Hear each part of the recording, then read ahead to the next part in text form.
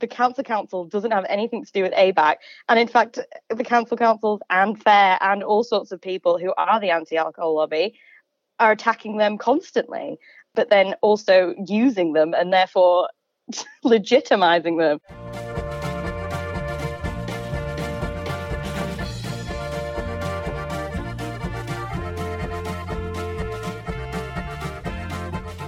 Radio Brews News is proudly presented by Cryer Malt. With over 25 years in the field, Cryer Malt are dedicated to providing the finest brewing ingredients to help brewers create the foundations of a truly excellent beer. They are your premium brewing partner and they are our proud sponsors of this. And this is Brews News Week, our regular wrap-up of all that has made news in beer this week. I'm your host, Pete Mitchell, and joining me, peering through the curtains into the outside world to take a good hard look at the news, the views and the issues are the founder and editor of Australian Brews News, the Lord of Lockdown, Matt Kierkegaard, and ace reporter and senior journalist, the Queen of the Red Zone, Claire, where's my boom? G'day, guys. Morning, Pete. All right. Lockdown, huh? Yeah, apologies to listeners because we don't have Claire's just on phone and she lives, more than a string's distance from the nearest exchange, so it can be a little bit scratchy. Just to head off any complaints about any booms that may or may not occur, because who knows, Claire might drop out, we could have issues. Just so everyone knows, today, yes, the boom will be literally phoned in. You guys got a lot of stick for that, actually. I was kind of surprised. I deliberately did mine badly. Oh, yeah. I did. Yeah. Did you think I was trying? No, did you think that was my best Yorkshire female boom? Let's do some news, shall we? Hey, listen, before we start, I have to say, because since we've got Claire here and haven't had her we haven't been on together for 3 weeks now. Oh my God. I don't normally recommend beers, but Claire, on your recommendation, I went and tried the Heineken 0.0. I would never recommend that. No, you but did. Anyway, go on. I said it wasn't you said bad. you said you tried it and it was, to quote you, it was as close to the alcohol version as what you'd tasted. And I have to say, I concur 100%. Oh, brilliant. It's I mean, it's not bad for what it is. You know what I mean? Well, and look, the other thing too, and this is opening up the floodgates on Pandora's can of hornets worms, but about $12, so about $2 an each. That's kind of what people expect, though, and that's interesting because we've got Sober who are going at much higher price points, and you're a bit like, is someone going to pay for that when they've got the Heineken Zero option or something like that? Yeah, that was my point. And look, probably worth bringing up perhaps later on or in Below the Fold. But anyway, first of all, we shall cross live to the Australian Brews News Media Centre for a wrap-up of the stories making news this week. And Claire, I just wanted to test you because 3 weeks ago when the NBN went out, I had a tag set up for you to see if, just out of interest, if you had any idea whatsoever which story it related to. So it probably actually makes more sense to throw it at you. So I just want to throw it at you now. Okay. And so I'll read the bit that I wrote, and then you tell me if you can work out what in God's name story it's related to. Okay. All right. And Claire, now a few years back in season 2018, one brewery rode high above the pack, took a specky and played on. But this week they spilled the mark and the opposition, scouting the pack at the fall of the ball, has swooped in to pick up the crumbs and they pumped a torpedo to score from outside 50. I have absolutely no idea. Something sporting related? It is sporting related. Well done. Cool. Yeah. That was an AFL reference. So that was Colonial. Oh, I was taking the big mark above the pack. Okay. But then CB came in or Asahi came in and picked up the crumbs. But anyway, you'd be a good commentator, sports commentator. I did it as we used to get invited up to a local footy club to do comedy. The police and fire brigade used to play a game each year, so we got to just do all the bad dad jokes about police and firemen and all that sort of thing, and it was a lot of fun. Fortunately, in this age of PC, no record of that exists. I'm pretty sure. Well, thank God. Thank God nobody had iPhones back then, I assume. Because that could have gone wrong. So anyways, Claire, for our first story this week, let's get one ticked off the buzzword bingo right off the bat. It's ABAC. ABAC. So this was Tuesday. The Cancer Councils of Western Australia and Victoria released a report. If you can't tell, that was me doing air quotes, a report about ABAC, how it's dealt with the pandemic marketing, specifically about alcohol companies who've marketed based on, calling alcohol a survival kit. Although, as long as it's pandemic related, they basically scraped it from ABAC. They tore them a new one, effectively, said they were ineffective, they didn't have any clue, their objectives were vague, all this kind of stuff. And in a really unprecedented move, ABAC responded in what I would say is quite a sassy manner for ABAC. They're normally quite neutral in their responses to whenever we ask them for media commentary or anything like that. But basically, they revealed the identity of the complainants that used their alcohol advertising reporting scheme. They've counted about 19 complaints that were associated with the pandemic. And they basically said, Harry Jenkins, the independent chair of the ABAC management committee, he said 14 of those complaints originated from the authors of the report by the Council and their colleagues. It was quite shocking, actually, to see that. I think I got the sense that they kind of had enough of this. Harry Jenkins also made the point that it was, and I quote, "It's great to see organisations such as the Council using the ABAC system and the prompt and effective action from advertisers in response to determinations resulting from their complaints."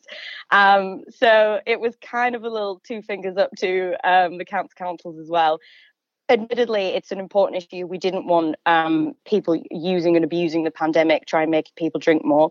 But they've reiterated several times, lots of self-reported surveys, that ridiculous survey that FARE did, if you're checking your bingo card, about having 107 adverts on social media in the space of an hour, which was just ridiculous. It couldn't have been called a report.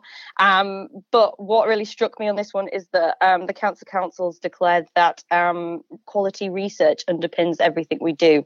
And I think that just says a lot about the anti-alcohol lobby, their lack of self-awareness on a lot of issues like this. But well done to ABAC on that one. Yeah, definitely an interesting one, given that they've named for the first time, because isn't part of their whole remit that, complainants will remain anonymous? Yes, and they are entirely unnamed up until this point. And so I've actually found out the names, and I just thought, we're not here to, if you wanted to have a find out who they were, you can, and they're quite easy to find. But I think they just had enough. They had enough of the councils, the anti-alcohol lobby, using their system and then completely slating it like a couple of months later to their own ends, effectively. So, well done, absolutely, to them. Good on them for doing that, because as Claire just said, you've got a body that has a very, very clear, strong anti-alcohol view, deciding amongst themselves that something is bad, making a complaint, when the complaint goes against them, saying, well, they're wrong, because, hey, we wouldn't have complained if we were, if it wasn't terrible. And then you've got the same people professionally complaining. So it's not infringing community standards. It's, infringing their standards. It's infringing their, completely unworldly standards for what happens. And, the ironic thing about this is that there is one of the bodies was the Western Australian Cancer Council, and there is, the Western Australia Health Network has its own ABAC-style alcohol complaints mechanism that they don't even bother complaining to themselves anymore because it is so pointless and toothless. The last the last judgment they had was in 2019. So you've got the anti-alcohol lobby setting up its own body and then not even using it because it is so pathetic and toothless.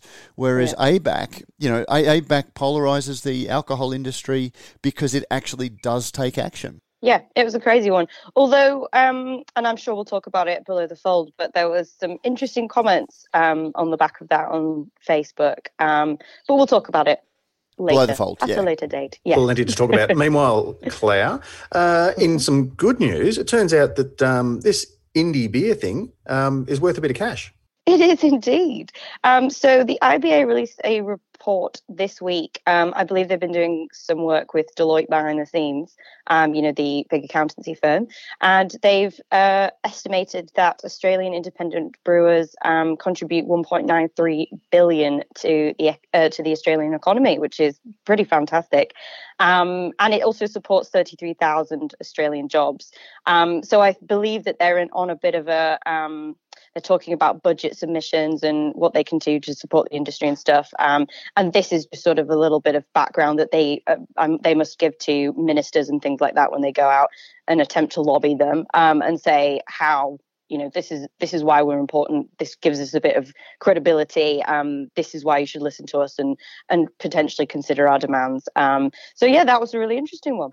It's very much a lobbying attempt and a marketing attempt, because I remember when there were two dueling reports out about 18 months ago where the IBA said, this is the market share of independent craft beer, and you had the Brewers Association, having very, very different figures, even though nominally and they had different consultants compiling the information. Essentially, consultants give you the result that you want. What would you like your report? Yeah. And we'll reverse engineer it. And particularly given its lobbying, and like that 31,000 figure. Look, I just have to be consistent, because when the Brewers Association always brought that one out, they're counting all of the jobs involved in hotels. And you're going, well, look, so if indie beer didn't exist, would those jobs go? No, probably not. So, just because craft beer touches a job, is it a craft beer job? But then the flip side is you look at all of the, beer tourism, beer tours, and all of those sorts of things. A very, very hard thing. But I have had shared with me this morning, apropos a discussion that we've had in the Facebook group about the different excise treatment for different alcohols. The Winemakers Federation of Australia has responded to all of that discussion that was on ABC News earlier this week, looking at why should wine continue to receive a differential tax rate compared to other alcohol types. And, they've got a marketing campaign, wine is more capital intensive than beer. Fermentation equipment uses 2 to 6 cycles per year for wine, 50 cycles per year for beer. The maturing stage is 64 weeks for wine, 1 to 6 weeks for beer. Invested capital required to generate $1 profit is higher in the wine industry, $11.18 versus $8.23. So, you've got all of these different elements of the alcohol industry all lobbying in pre-budgetary submissions. And yes, you need to state your case. I always wonder, Treasury is going to be getting bombarded with almost identical submissions that all say contradictory things. So you do have to wonder, whilst it makes the membership feel good, does it actually move the needle in terms of convincing government? I don't know. Yeah, good point. I did like the way that the wine industry basically says, we're really super inefficient, so we should get benefits because of that. What? Make it so the grapes grow, so you can make your stuff more than twice a year. I don't know. Have a think about it. Use a bit of this. Speaking of industry bodies, there's one that applauds the government's drink roadmap, Claire. Indeed. So Alcohol Beverages Australia cover the whole shebang: beer, spirits, wine. They have basically reacted to the government's release of the Food and Beverage National Manufacturing Roadmap, wordy as always from the government. They basically talk about how they want to support the industries, about how they're planning on setting up some funds and things like that. So lots of positive stuff on that one, although I do think it's an interesting moment to have published that, given the JobKeeper is now over and we've just gone back into lockdown in Brisbane, and the hospitality industry is going to take a massive hit. I think it's really interesting that not that they could have predicted that or anything like that, but, we knew JobKeeper was going to end and lots of people were quite furious about it, especially in the hospitality industry with these ongoing lockdowns. So I think this is them covering their bases, but good intentions. So we can't say no. We'll see how it goes. And it also helped that the government's roadmap had some quite similar goals to the ABA's Vision 2030. I think we spoke about that when you were away, P. Just about how it wants to support the industry and look at reducing red tape and helping jobs creation and stuff like that. So positive stuff. We'll see how it goes. We shall indeed. Meanwhile, Claire, the craft beer community group brews a collab beer. Yeah, so this one was a nice little one, and we get a lot of these collab things, and sometimes if there's something of interest to the wider industry, we might go for it. And this one was an interesting one because and I couldn't determine whether this was, and I have a feeling it's not, the first collaboration of a beer community group. So the Hunter Valley Beer Snobs Facebook group, they've got about 1,600 members, I believe now. They teamed up with Molten Hops Brewhouse also in the Hunter Valley, and launched a red IPA. So they had a bunch of their guys going to the brewery and learning from Molten Hops brewer Dan Linden.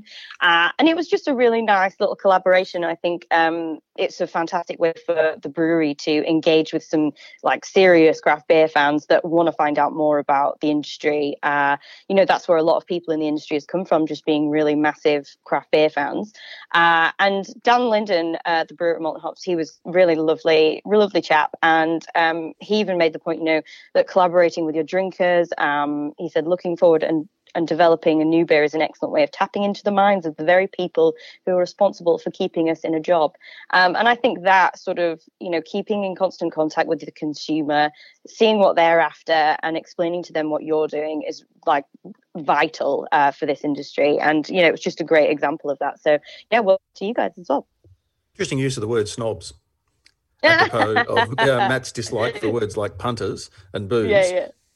It's just it's worth the discussion. I like it.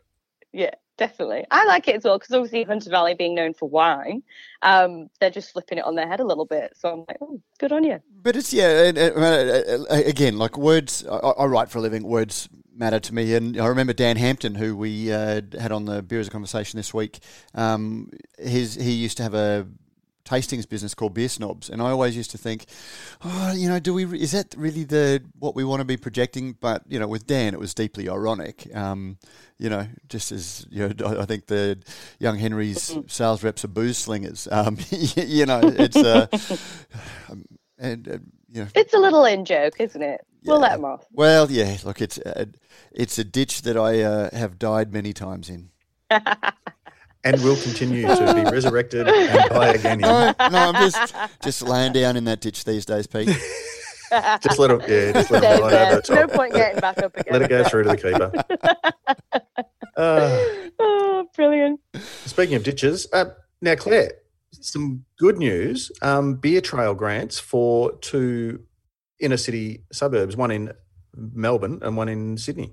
Absolutely. So this was an interesting one. So again, we got the media release and it was all like, oh, we're doing a beer trail. Yeah, interesting, cool, obviously helps the industry in that area. Great that you're collaborating and everything like that. But then once I sort of probed a little bit further, it turned out that both of them had actually received grants, either from the local or the state government, to set up these beer trails, which is a good sign from the government. They're supporting, number 1, local projects, number 2, hospitality, and number 3, independent craft brewers. So, awesome on this one. In Collingwood, I believe it's the 5 breweries there. They received 20 grand earlier this year from the city of Yarra to set up their, and I think this is an entirely new one. I'm sure there was informal ones going on previously. Having been to Collingwood before, I know they're pretty close. But yeah, so this one's a fantastic one. And then in the Inner West, the Brewers Association, the Inner West Brewers Association, should I say, they've had one going for a while, and they've got a little My Community Project grant from the New South Wales government to give it a little bit of a revamp, set up some murals, do some more artwork, do some proper maps and branding and all that kind of stuff. And it was fantastic. It was just really nice project for all the brewers. They're getting in it together. They're making themselves known to the government. I know the mayor in the Inner West is really keen on this one and supported it all the way through, which is just a really good sign and a great way of, and shows just that everyone working together, which is fantastic, especially after such a rough year. We want some positive news. So yeah, that was cool. Exactly. And look, we often speak or, talk about the concept of a crowd brings a crowd. So this collegiate atmosphere rather than a competitive atmosphere. The more things you have and the more people know about them, the more they say, oh, actually, it's worth a trip into whatever postcode, because we can Uber from one to another or walk from one to another if it's a nice, whatever it might be, have lunch at one, tasting paddle at another, finish with dinner at another. Exactly. And just a great little idea. I think it also promotes potentially not getting absolutely wasted, because they're just encouraged to have like one beer at one place and then go to the next place, have a little wander between them and stuff like that. I think that's why people get concerned about breweries, especially in inner city suburbs, is that, what kind of drinking culture are we encouraging here? But stuff like this is very above board, I'd say. Measured. Encouraging. A measured approach. Exactly. So, yeah, good on them. Dare we say sensible? Oh, dare we say it? And interesting too that because the city, often facetiously referred to as the People's Republic of Yarra, have copped quite a bit of black. There's almost 30% vacancies in some of what were the bustling, boutique shop, quirky sort of places. The city of Yarra basically has moved very much towards encouraging people to use public transport, which is great. But if you want to go and do shopping and, buy a slab and whatever, you're not going to put it on a bike or try to cart it all on a tram. So it's good to see them doing something that will help businesses in that area. And hopefully that it's the start of something even bigger. Cool. Speaking of starting something, Claire, Bright has launched a pretty cool little recycling scheme. Yeah, it has indeed. And I sent this to Matt when we got it through, because I was like, I have always wanted to know what I do with these. Like, I've got piles of them. Like, my do Facebook I put them in the recycling? Is filled with people going, I actually worry about how much some people drink when you see that, oh, look, I've got 200 of these PakTech things. And you're like, oh, God, and what's the time frame? Yeah. But people hold on to them because they just have that feeling of being recyclable, but no one knows what to do with it. Yeah, for those who have just joined us, we're talking about the little things that hold your cans together that used to kill dolphins and turtles, but now a little. Well, the PakTech ones didn't, I'm sure. No, PakTech ones. Yeah, they replaced those ones, didn't they? And you see them; they're everywhere, all over the shop. And so Bright Brewery has set up a recycling scheme. So you can basically email them and say, "Can we get a box for our bottle shop, for the supermarket?" And then customers can chuck them into this recycling scheme, and Bright will take them and recycle them properly. I spoke to Laura Gray, the marketing manager at Bright, and I was like, why is that? Why can't you just chuck them? And she was just basically like, well, if you recycle them at home, there's a risk that, if there's commingled recycling, if there's stuff that can't be recycled in your usual recycling thing, but you just didn't know, they'll just end up in landfill anyway. So this is like a guaranteed way of getting them recycled, rather than the potential hit and miss of recycling at home. So yeah, it was just awesome, especially as Matt says, like, I've got a bunch at home. I'm going to have to, it's only in Victoria at the minute, but they are planning on rolling it out to the rest of the country when possible, if there's enough interest and things like that, which was really cool. And, I couldn't, not that I'm always looking for ulterior motives or anything, but, well, I am. But with this one, I was like, it just seems like a genuinely nice program from Bright to do something to help, number one, help their sustainability credentials and that of the customer, and just a bloody nice thing to do. They didn't have to do it. It's not really their problem, but they did it anyway. So, yeah, fantastic. Good on them. Yeah, and I don't know what it's like for you guys up there or for those in other states, but here in Victoria, certainly one big success I've seen is Coles has a bring back your plastic, like drop off your plastic bags, plastic wrapping, packaging, all those sorts of bits and pieces that used to end up in landfill, because it's just got so confusing nowadays. It has. I have no idea what you can chuck out and what you can't. So I just keep to like the stuff I know that you can, like cans. I just burn everything. There we go. Yeah, that's it. I thought so, no, not really. Not kids, if you're listening. Matt, you and I think very similar. I work on the same principle adopted by the Hatfields and the McCoys, which is shoot them all and let God sort it out. Oh, Peter. Because, and look, again, without having a free hit at smacking, giving a backhander to a local council, but Mornington Peninsula Council this week down here in Victoria copped a lot of flack because they're looking at re-education programs for people who can't use who continually misuse their recycling bins. But part of the problem is that you've got to check your packaging. You've got to find out, you need a ready reckoner. You need to work out whether it's a 1, 2, 3, 4, 5 or 6, because 1s, 2s and 4s can be recycled, but 3s, 5s and 6s can't, and only after the second Tuesday after a full moon. And hey, Pete, we're all responsible for the work environment, and sometimes that takes a little bit of effort. Yes. But I understand that. So let's put it all in the bin stressful, and let somebody use some effort to work it out and recycle. So well done to Bright, because this makes it simple. You just go, Exactly. like the thing at Coles, is if there's a box where I bought the beer, or, at a shop that everyone sort of goes to, where you can just sort of, you don't even have to go into the shop, if you can just kind of drop it in on your way past. And then all those things then get recycled correctly. Then that's to be applauded. I don't know. Would you need to like peel the labels off first, or I'm trying to just work out a way of relics, label, stickers, and packaging out in here, but okay, go on then. Because shrink sleeves. I don't know if you guys heard of shrink sleeves. No, a lot of you know breweries what, Pete? I love to haven't. have Tell me more. shrink sleeves on their cans, but they go, oh yeah, they ask us all the time. They actually ring me personally. Sometimes in the middle of the night, they just go, Prof, what's going on out? Where am I going to get room to put a shrink sleeving machine? And I say to them, well, you don't have to worry about it, because Rallings label, stickers, and packaging are not able to just supply labels for your cans or bottles, but they come pre-done. They're ready to go. All you have to do is fill them. There's nothing more to do. And they say, oh, thanks very much, Prof. I'll let you get back to sleep now. And then everyone's happy. But they can also do blank cartons. They can do can trays, tap decals, barcodes, shrink sleeves, the whole Megillah, whatever you need. Give them a call on 1300 852 235. That's Rallings labels, stickers, and packaging. All of their stuff is recyclable, I'm going to assume. You don't know that. Well, mate, no, we've talked about this. It's certainly more recyclable than the silicon-backed paper that a lot of paper-based labels come off. There you go.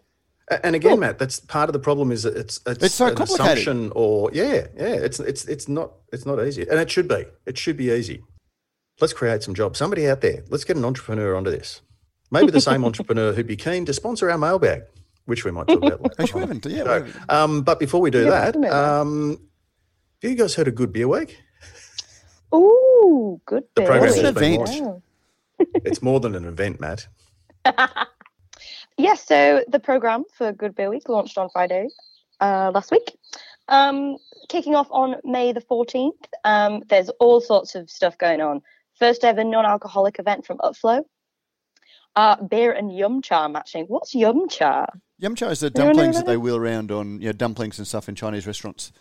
Oh, okay. All right. Yep. We don't have that in England. Sorry. We just anglicise it and make it ours. A Daft Punk a tribute party. Oh, yeah, I forgot about Daft Punk. Fresh off being named to world's top 50 cinemas, the Sun Theatre celebrates by hosting a special Story of Girl Power screening, pairing Thelma and Louise with beer from Two Birds. That sounds like loads of fun. I love that film. So anyway, Good Beer Week. Sounds like it'll be fun. Go for it, guys. We're off, aren't we? Plenty of events, but also plenty of excitement, because, as I say, we all kind of got dudded last year, and everyone missed out. So beautiful. Good to welcome it back. We just got to keep fingers crossed that everyone stays sane and borders stay open, and we can do the stuff that we want to do. Well, look, that's the thing. We certainly the Brisbane office isn't booking tickets, flights or anything yet, because not safe. Yeah, well, we can't go anywhere over Easter potentially. Yeah. So it's good luck to them, and we'll just see what happens with COVID. Exactly. Cool. So now, are we doing mailbag in Below the Fold? Or no, look, we punted to Below the Fold only because it always stimulates such a discussion. All right. In that case, thanks, Matt. Thanks, Claire. Bye. Cheers, Pete. Yeah, so this is the bit where I go, I'm going to try and trick Jo and give her no time to put the music in. But I can hear she's doing it now. because then I forget that You're she gets awful. to edit it. She listens back to it and she can put it in. But I'm going to keep trying to trick her anyway. So that's the news. Go off, do your stuff that if you need to get back to work or whatever it might be. But if you want to stick around for a little bit of extra, you are welcome to hang around for Below the Fold. Now, don't forget, you can review us on iTunes or you can send us in an email to be in the draw for the letter of the week, which is pretty exciting because you get thanks to our very good friends at Thirsty Merchants, you get a dog bone bar blade and our love. So if we do mention you and we haven't mentioned you before, therefore we don't have an address for you, don't be shy. Just say, oh, I heard you call out my name, read my letter, whatever it might be. So can I get a bit? Can I get some merch? Can I get some love? And we'll send it out to you. You can also join our Facebook page group, which is a really good way of engaging and fleshing out the stories. If you haven't, thank you to all of the eagle eyes that keep us. It's funny. Sometimes we see some stories posted into the Facebook group where we're halfway through writing the actual. We've seen it. We're actually writing the story about it. We're going, God, it's going to look like we're actually being prompted to do news based on what. The brain trust. Yeah, but it's very valuable. It just makes sure we haven't missed anything. Oh, definitely. Yeah. Yeah, and so 4,000 sets of eyes is better than 3. So keep those things coming. Don't forget to subscribe to this podcast if you haven't already, and leave us a review on Apple Podcasts or wherever you get your podcasts through, because it costs you nothing at the end of the day. We don't ask much, and this is apart from a mailbag sponsor if seriously, if you'd like to. You're pushing hard for that. I don't know. Like I feel grubby with the amount of advertising we're carrying already, but we don't do advertising, Matt. We do partnerships. We do and even then, it doesn't cover the production costs. So that's right. This is an industry service. Anyway, yeah, that's right. If you want to keep the hamster on the wheel. Anyway, welcome to Below the Fold. I'm anxious to find out. Has everyone listened to the podcast this week? I have not. It's been a busy week. Pete, have you had a chance to listen? Have you listened to the batch one particularly? No, I haven't. Oh, okay. Oh, what did they say? Yeah, we were talking about this, weren't we, earlier? Well, if you'd listened to it, Claire, you would know what they said. But anyway, I was just after a little bit of thoughts because it was a fairly, they're really hard conversations to have when you've got, like really nice guys, and we've had some great podcasts with them before, but they're asking, $14 million. Boys can make beer. Oh, and they can make some very good beer. But, they're making 350,000 litres of it and valuing the business at $14 million. And you're sort of saying, well, how does that work out? What is it? Because it's clearly, when you read all of the stuff in the Equitise campaign, it's being sold as an investment very, very clearly. And there's all sorts of little crumbs that they drop about the value of the business and the return that you're going to get that just defies any reality. So they've got a multiple based on revenue, which in business, the world of business, if you're selling a hospitality business, you get, depending on the strength of the brand, multiple of between 4 to 10 at the extreme end of EBITDA, which even if they had a really, really strong brand, if they were a hospitality business, a lot of their income is derived through their hospitality side. That would value them at the most optimistic valuation would be $4 million. So what are investors getting for the extra 9? Well, but that's where, whenever you speak to people that are getting crowdsourced funding, they talk about this allows our most passionate people to, own part of it, which they do, and people seem to, God, they've already smashed $1 million, I believe. They're in a couple of days. They're still in the private phase, so they've raised more than Brewdog has. So they've got a strong brand. People are invested in it.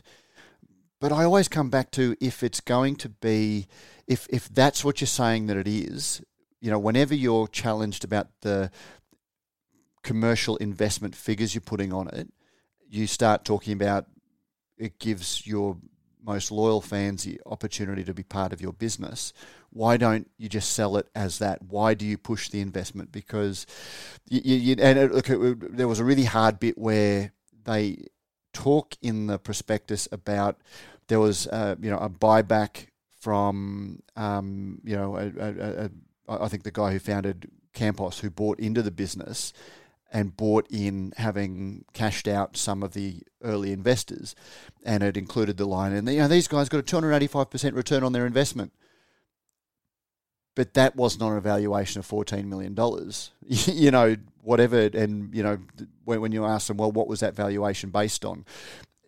There was a real reluctance to say that, which showed the gulf between what the actual value of the business is if you had to sell it, and the passion value of it based on what a CSF can get. So, yeah, look, I just have when you speak to other people in the industry, valuing a business is incredibly hard, and yet this does set a benchmark, and it frames a conversation around brewery values that I think lures a lot of people into the industry, thinking, oh shit, I looked at their brewery, to build that, you'd only be looking at, $1.5 million to install that brewery, and a couple of years of work.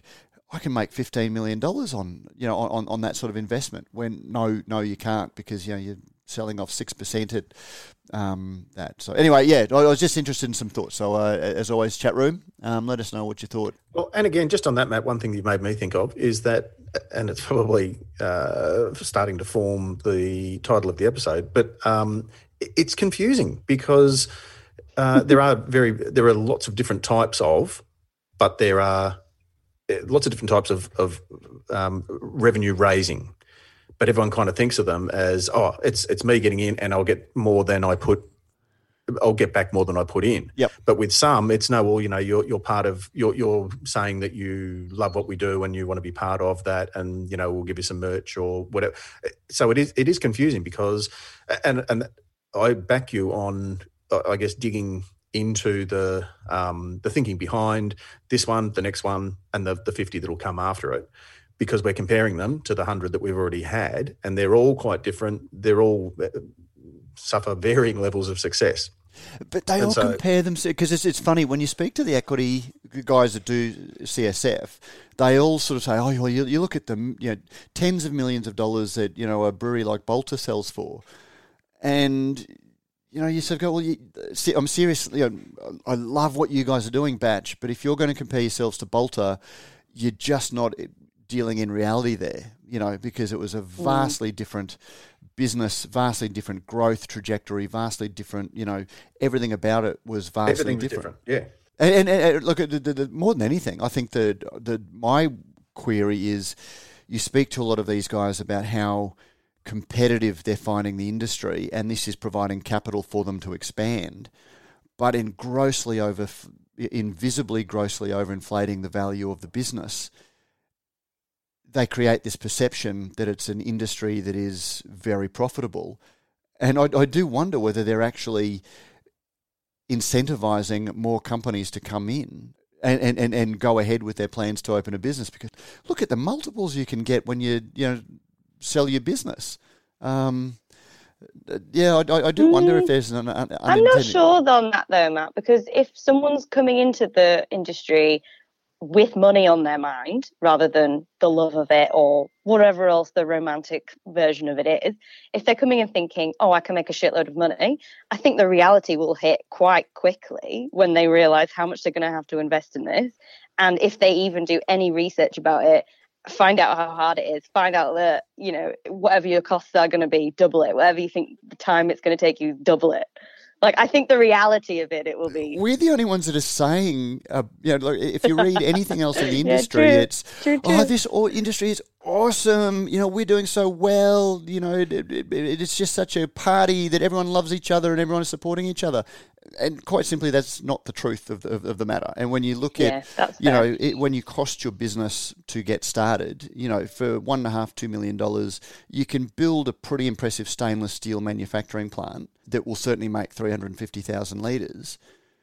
But if you think, well, shit, if we do that and we just sort of, buy a few Facebook ads and sell 350,000 litres, and we can, and 350,000 litres isn't a lot of beer, but we can then sell that for $15 million, that's a pretty good return on an investment.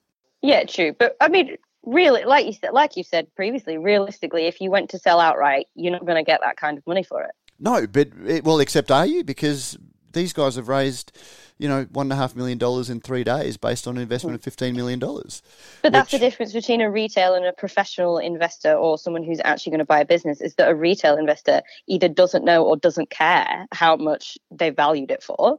They just want to be involved in it. But that's the distinction that I don't think. Yeah, but I don't think that's the distinction, because even, I was left with the impression from the Batch guys that when they looked at what they could get from a proper sale, even a portion of it, and how much of the business they had to give up for such a small amount of money that wouldn't have actually capitalised the business. And when they looked at what they valued the business at, and they valued their business based on the amount of sweat equity that they've put in and the struggle that they've had, which is a very distorted. No one else is going to pay you for that, and that's where CSF becomes valuable to them, because they feel like they're getting a legitimate return on their investment. Yeah, and not to say it's about Batch, but I think sometimes the thinking with equity crowdfunding is, oh, these people are retail investors, they like our brand, they aren't going to give us as much shit, they aren't going to hold us to account as much as a professional investor might do. Like a shareholder of the business who does it professionally will be wanting reports like quarterly. They'll want to know where you're going. They want you to be held accountable. You'll have to have meetings with them all the time.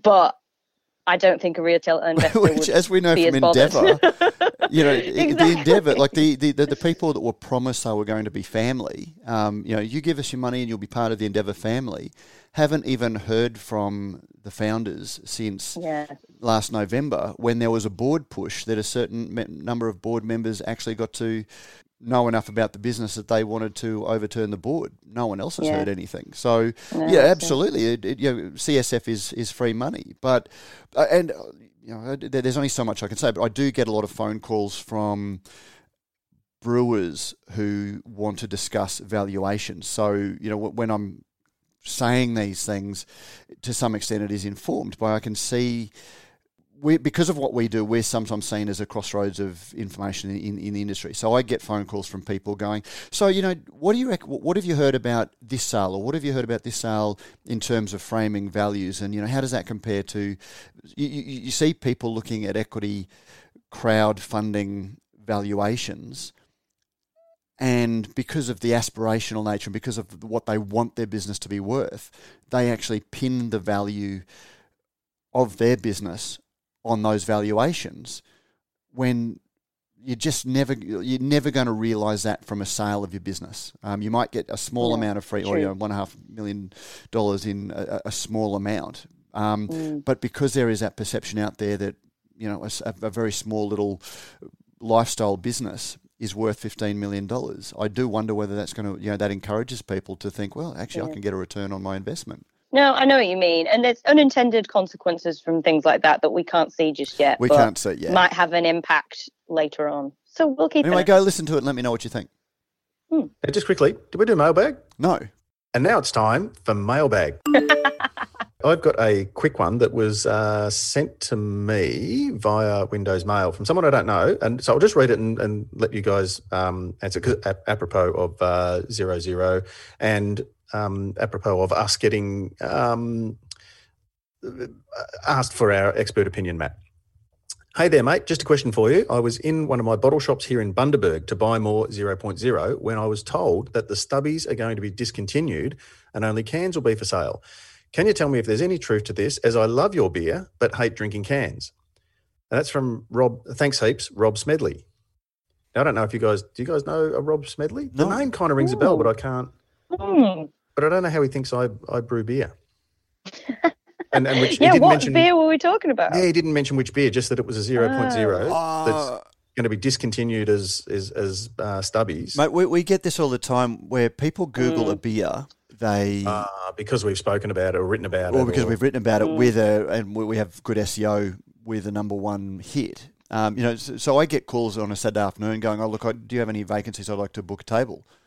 I go, well, yeah, absolutely. There's no one here at the moment. You come anytime you want, but I don't think we're talking about the same thing. Would you like to try Claire's desk or my desk? Or? So they Google X brand beer.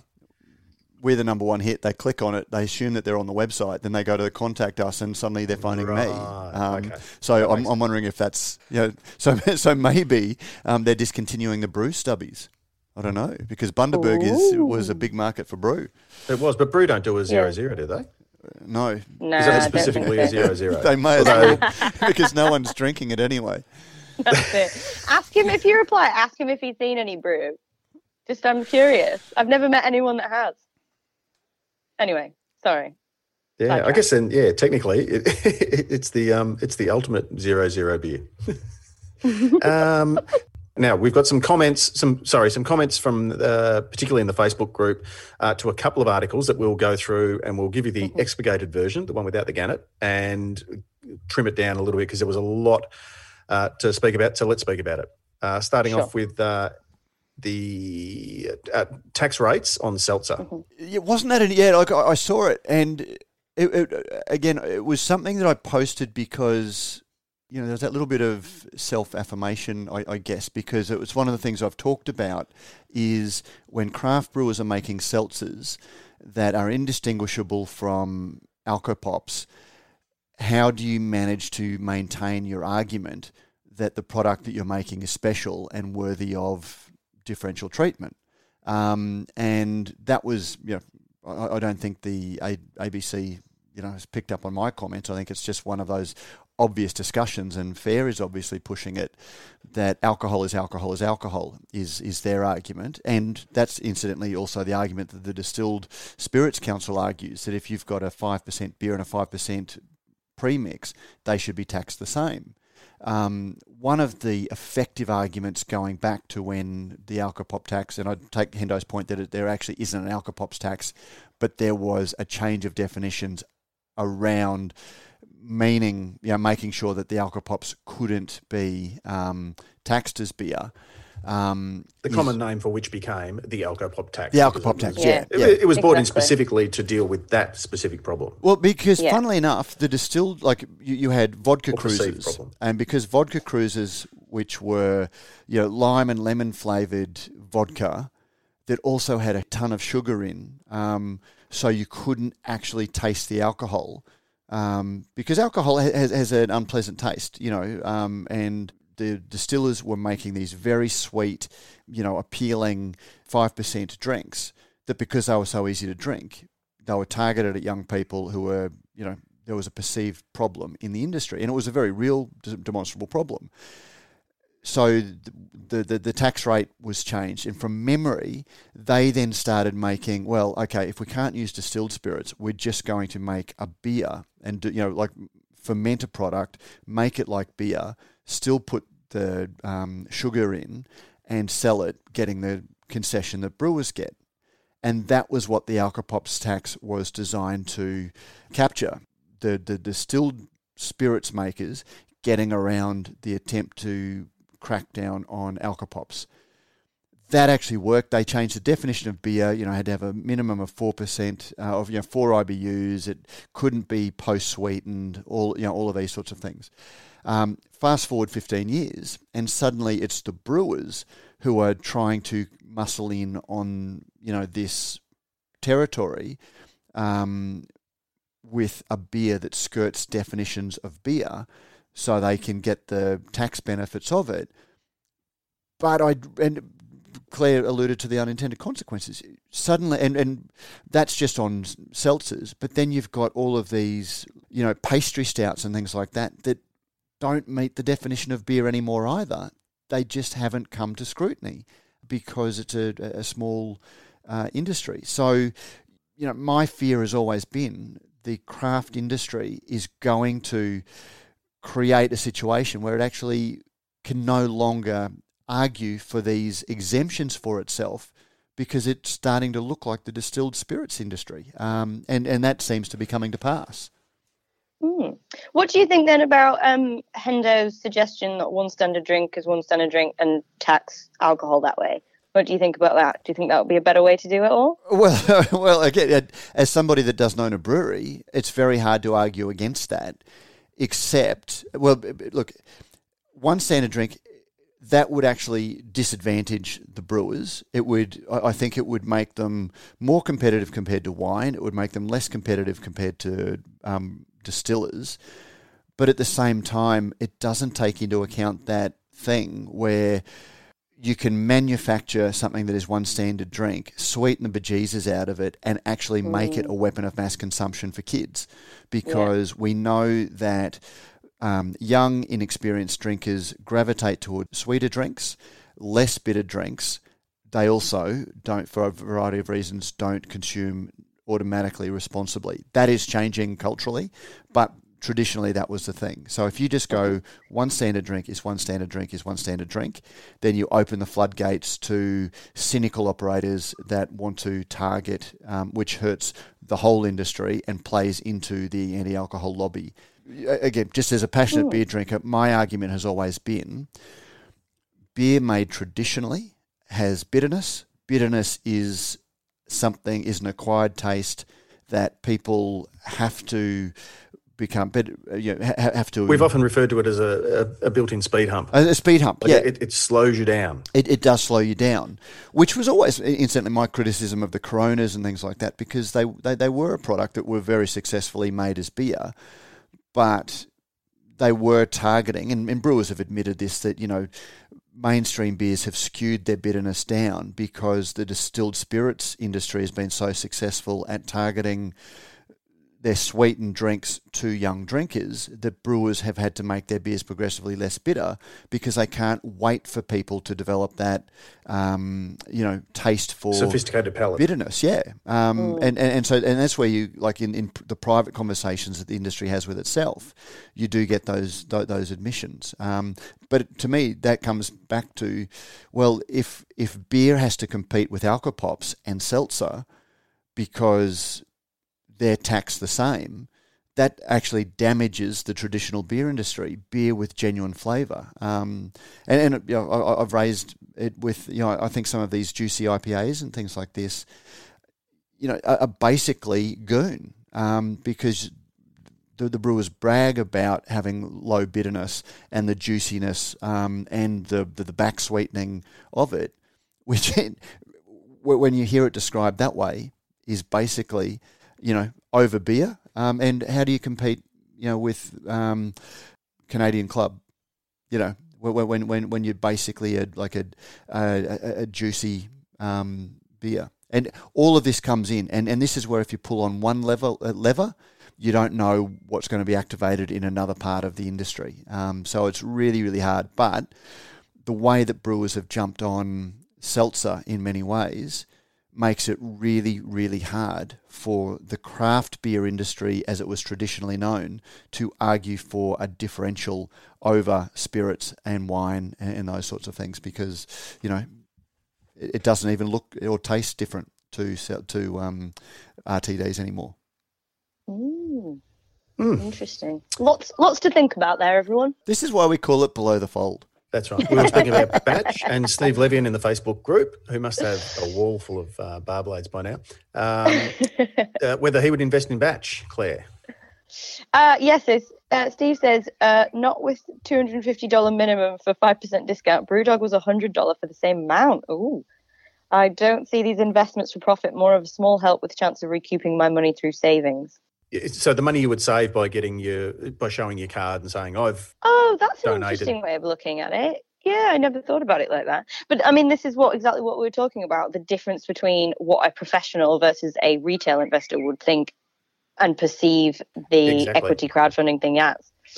To Steve. It's also, again, Claire, it's that difference between cost and value. So if you value an association with your favourite brewery, it's not as much of an investment as it is, an opportunity to wear your loyalty proudly.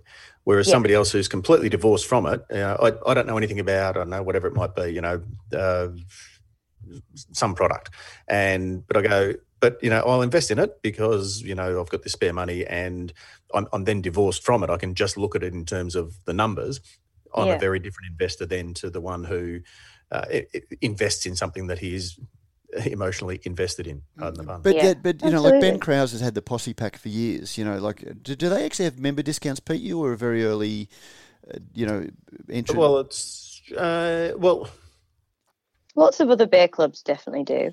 Yeah, but if you're going to do a beer club, even one that you charge $250 to join the beer club, and you get a shirt and a hat and then an everlasting. That's a much more honest way than sort of saying, also holding out the promise that one day this overinflated thing is going to be worth something. Yeah, definitely.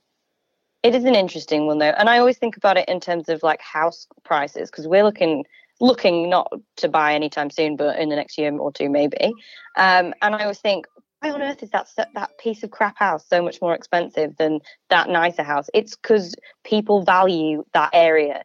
They think it's worth more because people can charge more for it, because of perceptions of it, because of perceptions of that area. And I think that's the same with breweries. If you perceive it to be worth that much, if you believe it to be worth that much, then to you it is. Until you've based your lifestyle on thinking that one day you're actually going to get that money in your bank account. Yeah, correct. Interesting. There we go. A very interesting discussion. And that, I think, is it for mailbag. We do have more. Couple of comments and things, yeah, but that's it. Yeah. But that's a tweet hour. Yeah. So now you find us below the fold. Well, haven't we been below the fold for a while now? We kind of have. We have indeed, yeah. We just didn't change the show notes around, so... No, I think we're just going to change it to below the mailbag fold. And now, welcome to everything else. Oh, and in breaking news, lockdown ends at noon today. Oh, lovely. Oh, there you go. You get a half a day off for good behaviour. Excellent. Clearly, so down in Victoria, completely different. We go, well, good news, everyone. You don't have to wear masks anymore in 3 days' time. No. And everyone stopped wearing them straight away. So, we can go out tomorrow when nothing's open. Oh, classic. All those people that had holiday bookings will be breathing a big sigh of relief. And most importantly, anyone that has a hospitality or a tourism-based business who, they're the people who really suffer. They're the ones that are really taking the hit, so all of us can be safe. Do we need to wrap this up now so that you guys can bolt out to your local convenience store before everyone takes all the poo tickets? I saw somebody. No, I did that. I saw somebody posted, the year is 2027, and finally I used my last toilet roll from, the great. I went out at the height of the lockdowns last year and bought. When everyone was buying, you couldn't get a 4-pack, and I live by myself with visits from my children, so I don't need a regular 36-pack of toilet paper. Thanks for that, Matt. Yeah, no. Well, look, I'm just setting the scene because you could only get an insight into Matt's life. Starting with his toilet paper. I'm just sort of saying, mate, I don't have a lot of bottoms here. Only one. But all you could get was the 36-pack of TP. So, I only just went through that. Good one. But consequently... Matt. Worth pointing out, listeners, at this stage, that lots of people have described Matt as more full of shit than the next bloke. So I'll wear that. I won't wipe it, but I'll wear it. Make any comments. Oh, you are shocking. Absolutely shocking. Follow us for more tips on household living. We've got a few more things, but okay, throw them in. Matt did a lovely bit on the first harvest, the Cascade first harvest. I don't know if you guys want to discuss on account of. I didn't know the history of this. It is a little bit of old men reminiscing, but it was such a surprise to get a media release yesterday because it used to be hyped, where you would get your because it was the first time I ever went to a hop field was on the Cascade Coin back in the days when they had budget for that sort of thing, and they flew me down from Brisbane and you got the hop tour, and there's photos of me and Willie Simpson putting the hops into the kettle at the Cascade Brewery, and it was a big thing, and it said so much about the early days of craft beer, CUB trying to fit in. It was an incredibly significant beer. I still haven't found another commercially available fresh hop beer internationally, but I just don't like using that thing. So for this suddenly to pop up as a media release was really, really odd. Because I knew that there wasn't a brand manager for Cascade, and if this is a brand play for Cascade, you're going to have a brand manager driving it, and CUB don't. There doesn't seem to be as a wider Cascade. This is what we're doing. They've rejigged their brewery tap room. They've got an airport bar, but they're very isolated things. So it just seemed like a really, really odd thing to suddenly do. Well, it's got to be 10 years since I did the last one. 2016. 2016 was it? I thought it was 2014. No, it's another one that James Atkinson, why he's one of the leading beer, drinks writers. He clued to that, and just wrote a little piece that they acknowledged that they weren't doing one in 2016. So they didn't do one in 2016? No, and haven't done one since. Yeah. But yeah, no, they did 2015, but it was, they really tried, and go back to listen to the Antonia Ciorciari podcast, because she was a brand manager, she cut her teeth in CUB as a assistant brand manager for Cascade. And in fact, Benny Summons, who was the managing director of Fermentum until he went off. Now, but was the CEO of... He was Stone and Wood, and then stepped up. Yeah, but before that, when he was working with CUB, he was the brand manager when they were making Cascade Green, which was the first. In fact, I think it was the first carbon neutral beer in Australia, and they really did play around with that brand, because of they were targeting the strength of the Boag's brand. Boag's had created this mystery of Tasmania. And they had this very old, beautiful brewery that they tried to leverage, under SAB Miller, under AB InBev. They couldn't sell it off the way that they were able to with the Newcastle brewery and all of those things. So because it's more than just stainless steel. Yeah, but in giving it craftier credentials, they also killed it to some extent in its home state, because there was that whole thing where they went from 375ml stubbies to 330ml stubbies and had the VB reducing the alcohol backlash in Tasmania. Yep. That I don't actually... It may have been cost-cutting, but it was also trying to contemporise the brand, and 330 stubbies were the thing that everyone was moving towards. Do you think, Matt, things like the home of Goose Island in Australia also diluted the relevance to the locals? Well, again, that's where you've got a brand that you can't sell off, you can't develop. We need to try and make it something. So it was Goose Island. I believe that they're still making. I think they're making West End. No, that's Lion. I don't know. I actually don't know what's coming out of it. But to be honest, Pete, I actually think 3 or 4 weeks ago they announced that VB. Was it VB, Claire, was partnering with Victorian barley growers? Yes, I believe so. Made a big play about that. When you look at this media release, they didn't even send out initially a photo of Cascade Brewery, Cascade Beer, Cascade Glassware, Cascade. It was a photo of our good friend Owen Johnson. Yeah, that was a bit. That was interesting. I clocked that as well. I was like, that's strange. That's really odd. And yeah.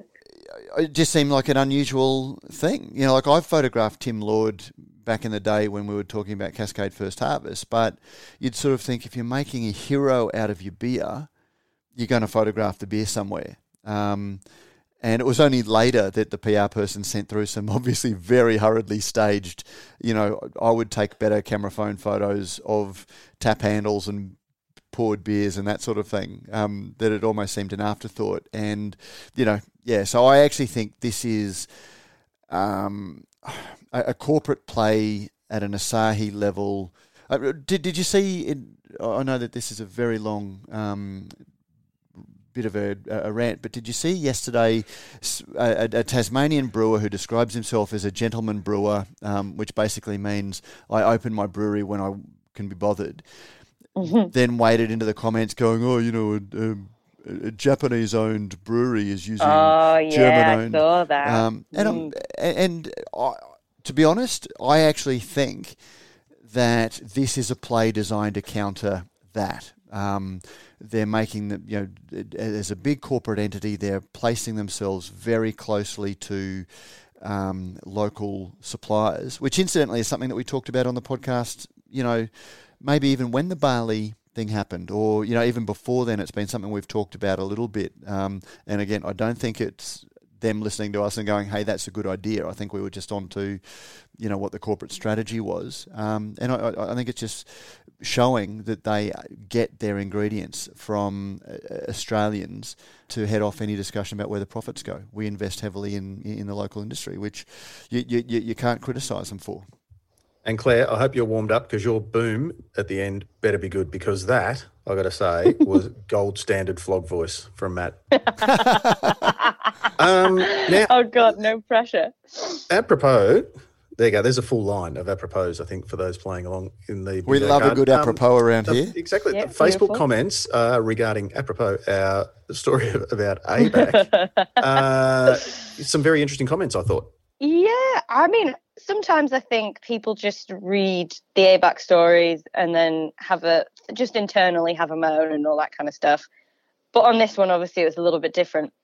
And Ben Etal said, did ABAC just do more for brewers in a sitting than the IBA has done this year? Ouch. Ouch, I have to say about It does highlight that, ABAC certainly, I think, stood up and announced itself as, look, this is for the benefit of everybody.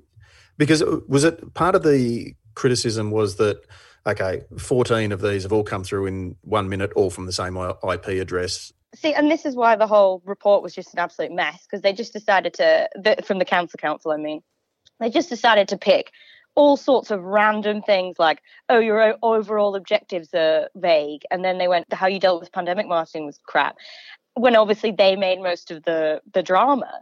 And for ABAC to stick its head above the parapet and say, right, well, clearly you're full of shit, effectively, the subtext of that was amazing. Was that a quote from it?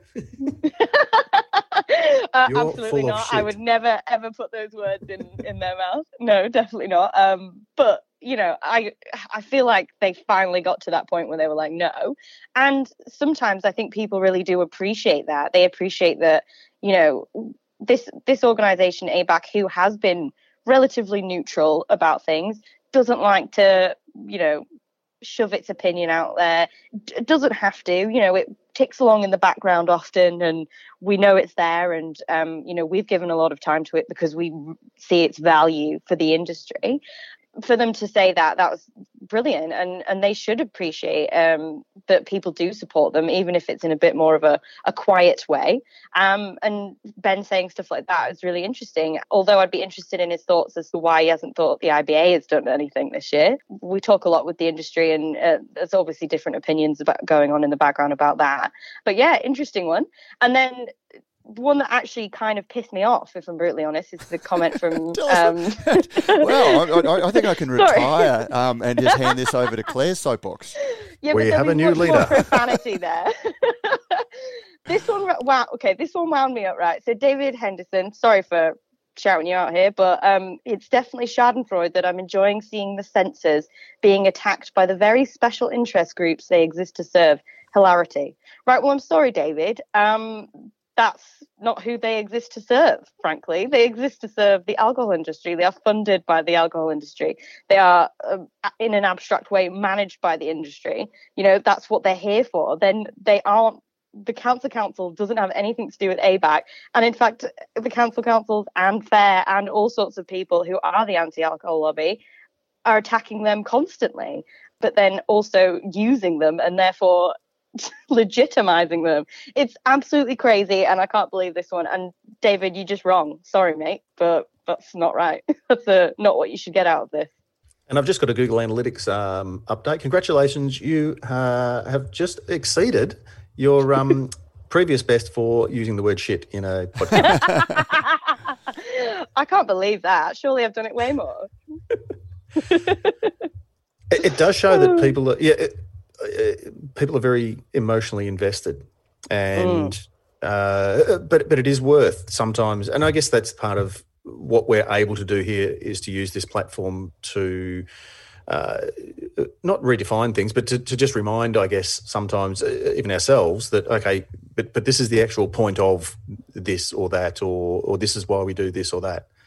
Mm-hmm. So, and again, can't say it enough times, but it's great that we, through our Facebook group, can provide a forum where all these different opinions, and I love it too when I see, and I think we had a couple of times following on from Hendo's piece about the tax rates on seltzer and beer and wine and all that sort of thing, that other people who you would assume knew all of the the various bits and pieces of the legislation were sort of saying, oh, I didn't know that.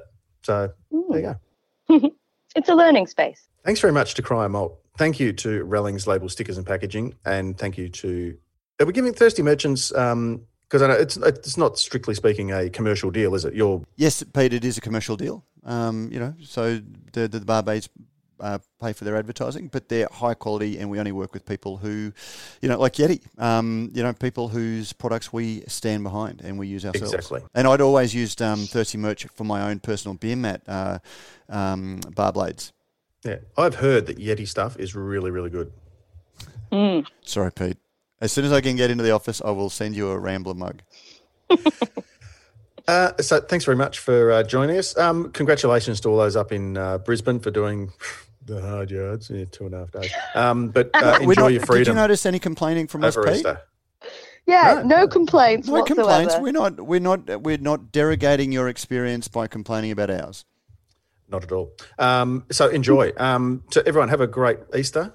Long weekend, and I'm assuming now we're going to go back to normal programming, Matt, because this Saturday night, if you're listening to this Friday, that'll be tomorrow, daylight savings ends down here, so we're all back on the same timeline.